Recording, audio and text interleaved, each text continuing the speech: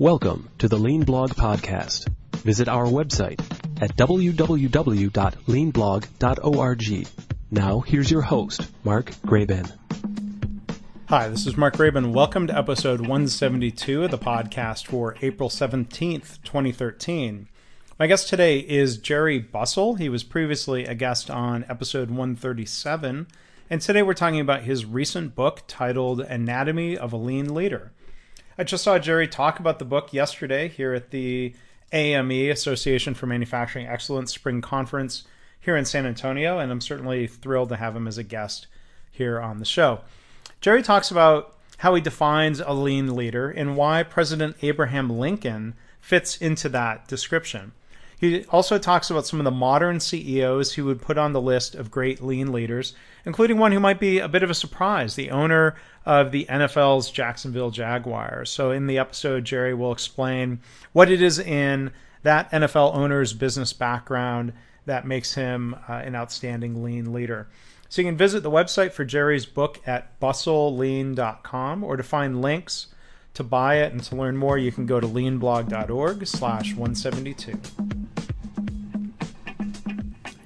Well, joining us once again on the podcast is Jerry Bussell. Jerry, thanks for joining us. Well, thanks for having me. I appreciate it, Mark. Well, we're talking today about your brand new book, Anatomy of a Lean Leader. I was wondering if you could tell us a little bit about the book, and in doing so, how do you define a lean leader? Yeah, I think the book was really an opportunity for me to reflect on what I've learned about leadership and to be able to share it with everybody else. And one of the things about the book is that in studying the Toyota leaders and other leaders that I thought were very good at leading lean transformations, there were certain character traits that I discovered, and I tried to hone in on those character traits, and then I saw a parallel between the behaviors and character traits of our 16th president, Abraham Lincoln. So it gave me somebody who, over a long period of time, it's like a principle, timeless and universal, the behaviors of leadership. And so it gave me somebody to really use as a model for me to model my behavior, and I wanted to share that with others as well. And also, I took 10 CEOs from various industries and all that, and tried to take some stories from them and show how they demonstrate these character traits. Yeah. In terms of what are what are a couple of those traits? Well, I think the number one trait really is to be purposeful, and I think it starts with that. What are you trying to do as a leader? What's really important? For example, one of the companies that I work with is Underwriters Laboratories, and their purpose is to make the world a safer place. So that really gives you something to focus on, and your true north is that. And then some of the other character traits, like being respectful of people, and also being a continuous learner and a problem solver. Those are traits that are very important in an environment where you're trying to implement continuous improvement and at the same time show respect for people in achieving your purpose. Now, I want to definitely kind of talk more about Abraham Lincoln, but before we get into that, one question: when you say character traits, how much of that leadership capability or those traits are just sort of inherent versus what can be learned if somebody reflects and says, "Well, gosh, I don't have some of those traits"? Well, I think it's really a personal commitment to really focus on principles and make sure that you start with the principles of, for example, integrity, and you're anchored in that, and then off of that, that helps you to take the behaviors and do them in the correct fashion. All of these things can be learned. I think it's really a matter of commitment.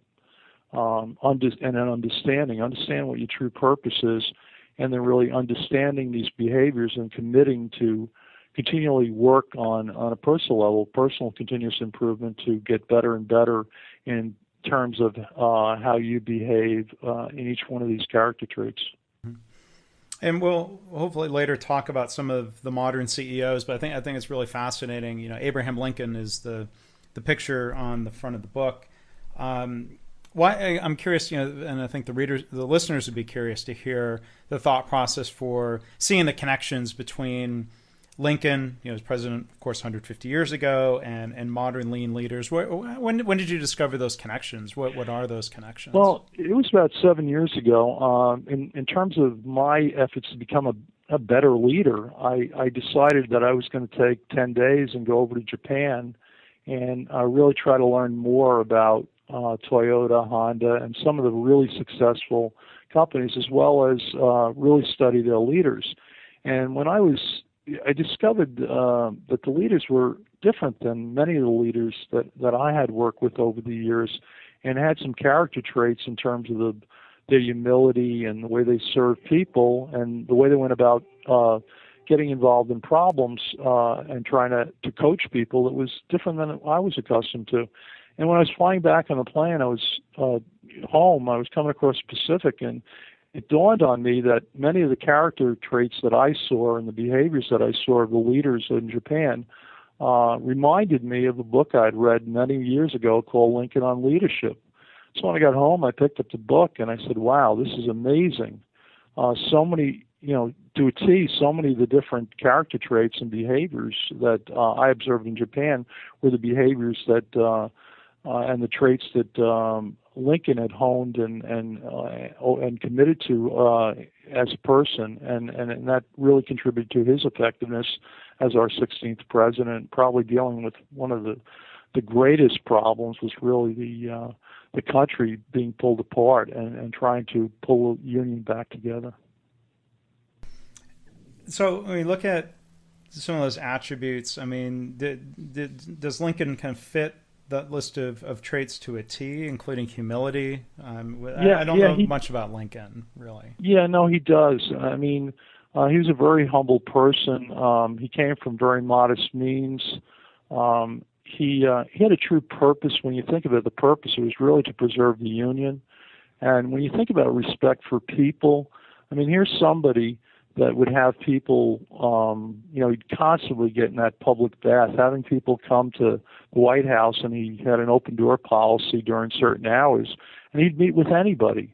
And even his staff, in the cabinet, he would go see them. He wouldn't have them come see him. He would show them that respect to go to where they were.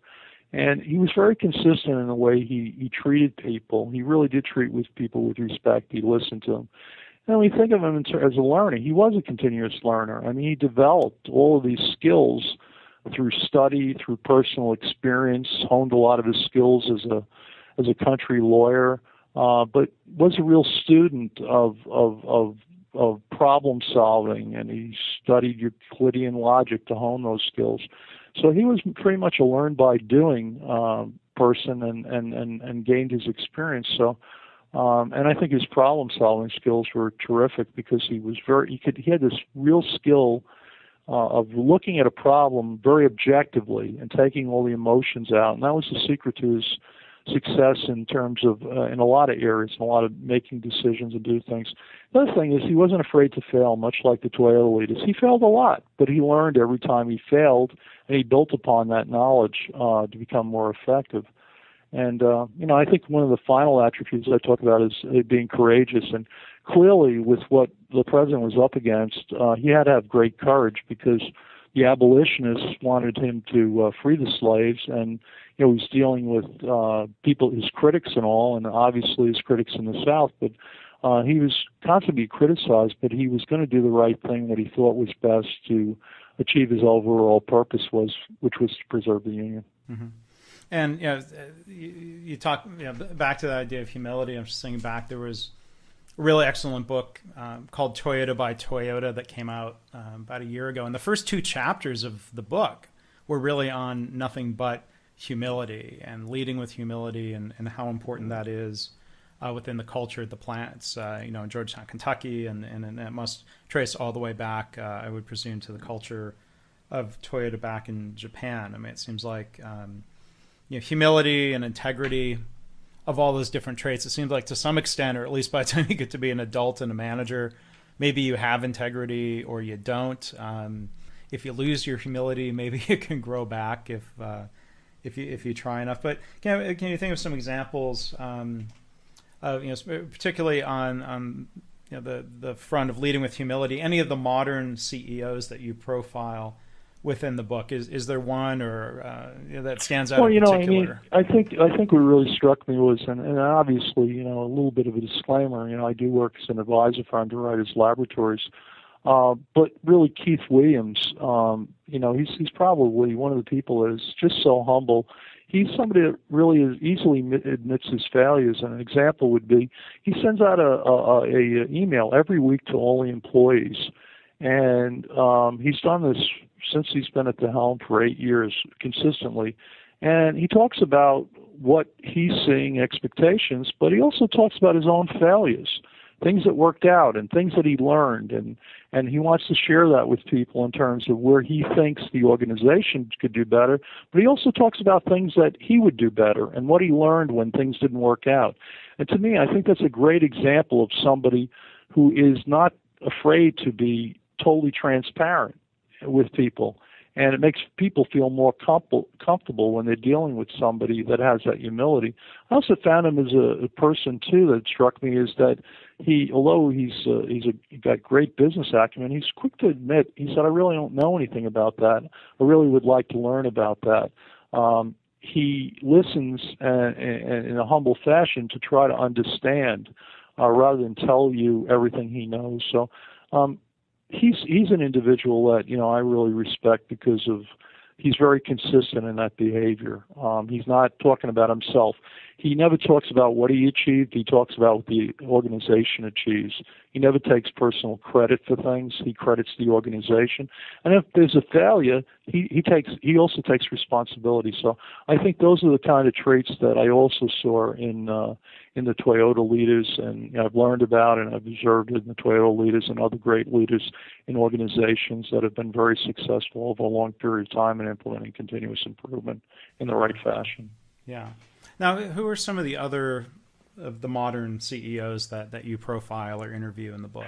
Well, one is pretty interesting because he just bought the Jacksonville Jaguars, and that's Shad Khan. And Shad Khan, if you've read Lean Thinking, you can recall he was one of the first suppliers that Toyota worked with to try to help their suppliers. And he is really interesting because when we interviewed him, his depth of knowledge of the Toyota production system and his passion about the system and what it meant to his business and how he was able to take a business 17 years ago that was doing $50 million and now it's doing $3 billion. And he credits it to the whole approach to continuous improvement and showing respect for people and trying to create problem solvers throughout his organization. And, he too said, failure, he said he learned more from failure than he did from success, but he built upon that. So that, to me, was somebody that I was somewhat surprised at his depth, his knowledge. I mean, he was bringing up Japanese cartoons that he learned from, and rarely do you get a CEO that engages at that level that has that depth of knowledge. And, it's been translated into tremendous success for him in his business career and with his business. Well, you've just made a really, at least in my mind, a really interesting team out of the Jacksonville Jaguars, which is your, I don't know if you call it hometown team, but you're certainly right. A fixture there in the Jacksonville Lean community. Have you had a chance to talk with him about? I mean, I'm sure that once you think Lean, you can't turn that off. Now he's got this altogether different business challenge of an NFL team that hasn't had a lot of success in recent years. Have you had a chance to talk with him about how he's applying that? I haven't really talked to him in person. I will be probably in April when he'll be back in town for the draft. And but I have been working with the Jacksonville Jaguars, not on the football team, but in applying continuous improvement to some of their non-football operations. And it's been fun. It's been a lot of fun. And obviously, they know what's important to the owner, and so they had an interest in learning about it, and they're actually applying it in areas and beginning their journey. So that's really been kind of neat to see that. I don't know if it's been applied to any other sports franchise. I haven't read about it, but it is kind of neat to see that happening there, and it'll be interesting to see how getting Shad Khan. He's going to talk to the business community, 50 to 60 CEOs in, I think, May or June, and share his success. I think it's really going to help us to get other CEOs and leaders really to understand the power of this leadership approach and what it can mean to their business in terms of delivering value to their customers and also achieving the results that they want to achieve in the right way with their companies and organizations. And is there, not to make you pick a favorite, but is there another CEO that you profiled that had kind of maybe a surprising lesson or something that was even new to you about lean leadership with all of the experience that you have? I think one of the things that one guy that who's really been very committed to it, I really have tremendous respect for too, is the sheriff of Jacksonville, John Rutherford. I introduced him to lean on a tour of a Medtronic facility, and he got it right away. And he's really stayed the course over the last, I guess, 9 years. But what really surprised me was that he had gone beyond applying this to his organization internally, but he was out there in the community creating these sheriff advisory councils, 19 of them, to go and to teach people how to solve problems and facilitate that process throughout the Jacksonville community. So he really has done something that I didn't anticipate, that he would take it and really spread it so far within the community.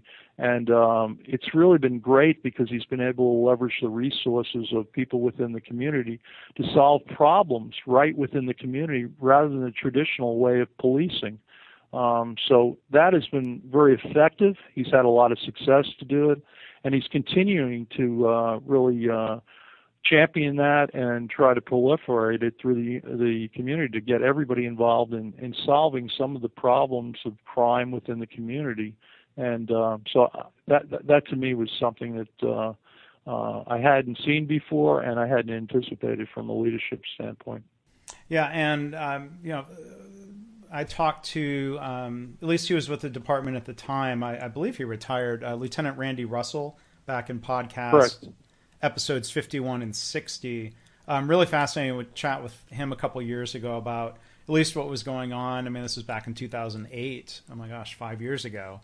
Can you tell us a little bit more? I mean, it sounds like the sheriff's department and it's an elected position, and obviously last time I don't know what his approval rating was, but it's 70 or 80%. It's way up there because of what he's been able to do in terms of the improvements, and he credits lean as a very important strategy and one of the ways he's been really able to achieve a lot of success in terms of the outcomes that he's been able to gain through improving processes. But one of the things that he's done is he really wants this to be something that will be sustainable well after he leaves office. He's in his third term now, and he probably will not seek another term. So what he did was he really embedded the expectations, the training, the development, and continuous improvement within his whole HR area. So it's really in the development plans of the people within his organization that they need these skills, and they need to, and in terms of their objectives, they're expected to participate in events, and they're expected to continue to accelerate the process within their specific areas and work together to try to help out in other areas within the sheriff's overall area of responsibility. So to me, this is really getting embedded. It's going to be very difficult, even with an elected office, to undo a lot of the things that have been implemented in terms of the methodology and the plans, because the organization only is learning, they only know one way to do things, and that's to really go through it with problem solving and continuous improvement and using the scientific method. So the nice part is many times a leader will leave an organization and you're so dependent on the person at the top. I think he's really been able to embed this in his organization, and actually, his particular the sheriff's department was recognized as the most outstanding member of the Jacksonville Lean Consortium last year, and I'm actually going there to to be part of presenting that award to the sheriff tomorrow. And he knows this stuff. He's excited about it, and he sees the tremendous impact. So that's what's really terrific to see, that this thing will live on well beyond what Sheriff Rutherford's term in office. Yeah, and that's such a great sign of the culture really being transformed, that it's become, the practices and methods and ideas have been so embedded in the culture that it maybe becomes resistant to change in a good way, in terms of people are going to hold on to things that work, things that have made their work life more engaging and more rewarding. That seems like a really good sign.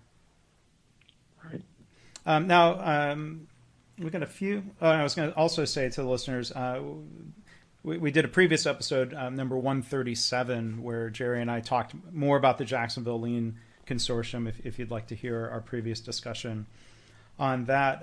Now, maybe talk just a few minutes about healthcare before we wrap up. You also talked to Dr. John Toussaint, who was the former CEO of ThedaCare, for this book, correct? Correct. Yes, I did. So, what are and you've been working? You're a close colleague of the world's first lean dentist, Sammy Bawry, down there in Jacksonville. What are some of the things that you're seeing in terms of lean leadership in healthcare? Well, I think there's a real appetite for it. I think that when we work with the Mayo Clinic as part of the consortium, and Nemours Children's Hospital, and the largest children's hospital in the country, they're in, and they're really looking to, they understand the tools and they're beginning to implement the systems, but I think they're well recognizing the real X factor is developing the leaders to behave in the correct fashion. And so that, to me, is a big area that they all are looking towards, and that's what we see as a real limiting factor. People are looking for leaders that are going to really serve the organization, and that they're going to put the organization and they're going to put people before themselves. And so what I'm seeing is a tremendous need to develop those type of leaders. And it's not only in healthcare, I think it's throughout the whole lean movement. And but we have more, and there's been a lot of interest in the book, and at least locally in the healthcare community. We're just starting to promote the book nationally, but we've been, for the first few months, really focusing on Jacksonville. And I'm actually going to Flagler Hospital. They want to meet me, and that's down towards St. Augustine, and they're talking about joining the consortium. And they want to learn more about the leadership. How do they develop the type of leaders that will behave in the correct fashion so that they can not only implement, but really sustain and be able to accelerate the implementation of continuous improvement, and the leaders that will be able to galvanize everybody throughout the organization in a fashion that they're able to really get their whole organization, everyone, everywhere, every day. I think, as Bruce Hamilton, one of my friends, says, involved. You don't want some people. So, and that's a big change, in terms of leadership. People have been very successful one way, but to be a lean leader, as I laid out with the 10 character traits, some people, they have a lot of work in certain areas if they want to be truly effective.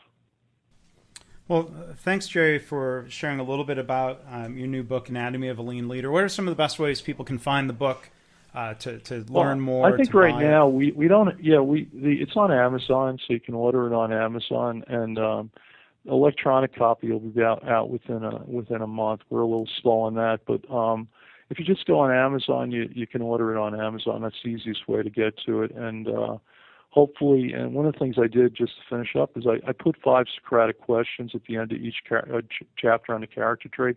So this isn't the spectator sport. You have to engage. You have to really kind of challenge yourself so you can learn by kind of answering these questions and reflecting on where you are in terms of these character traits, which I think are vital to being successful as a lean leader. And people can find you online, bustlelean.com? Yeah, bustlelean.com. They can, whatever I've written, there's been several interviews I've done on TV and some radio work and all that, and also some articles that I've written. And my goal is just to share things. I think, just to finish up, I would say that, Jim Womack always told us in the lean community to share, to steal shamelessly. And what I'd add to that is we need to share generously. And this is my opportunity to try to do that, is share what I've learned, my successes and failures, and those of others, so that people can build upon that in terms of becoming effective lean leaders. Well, Jerry, thanks again for taking time to talk. It's a pleasure as always, and hopefully we'll talk again soon. Okay, thanks a lot, Mark. Bye. Thanks for listening. This has been the Lean Blog Podcast.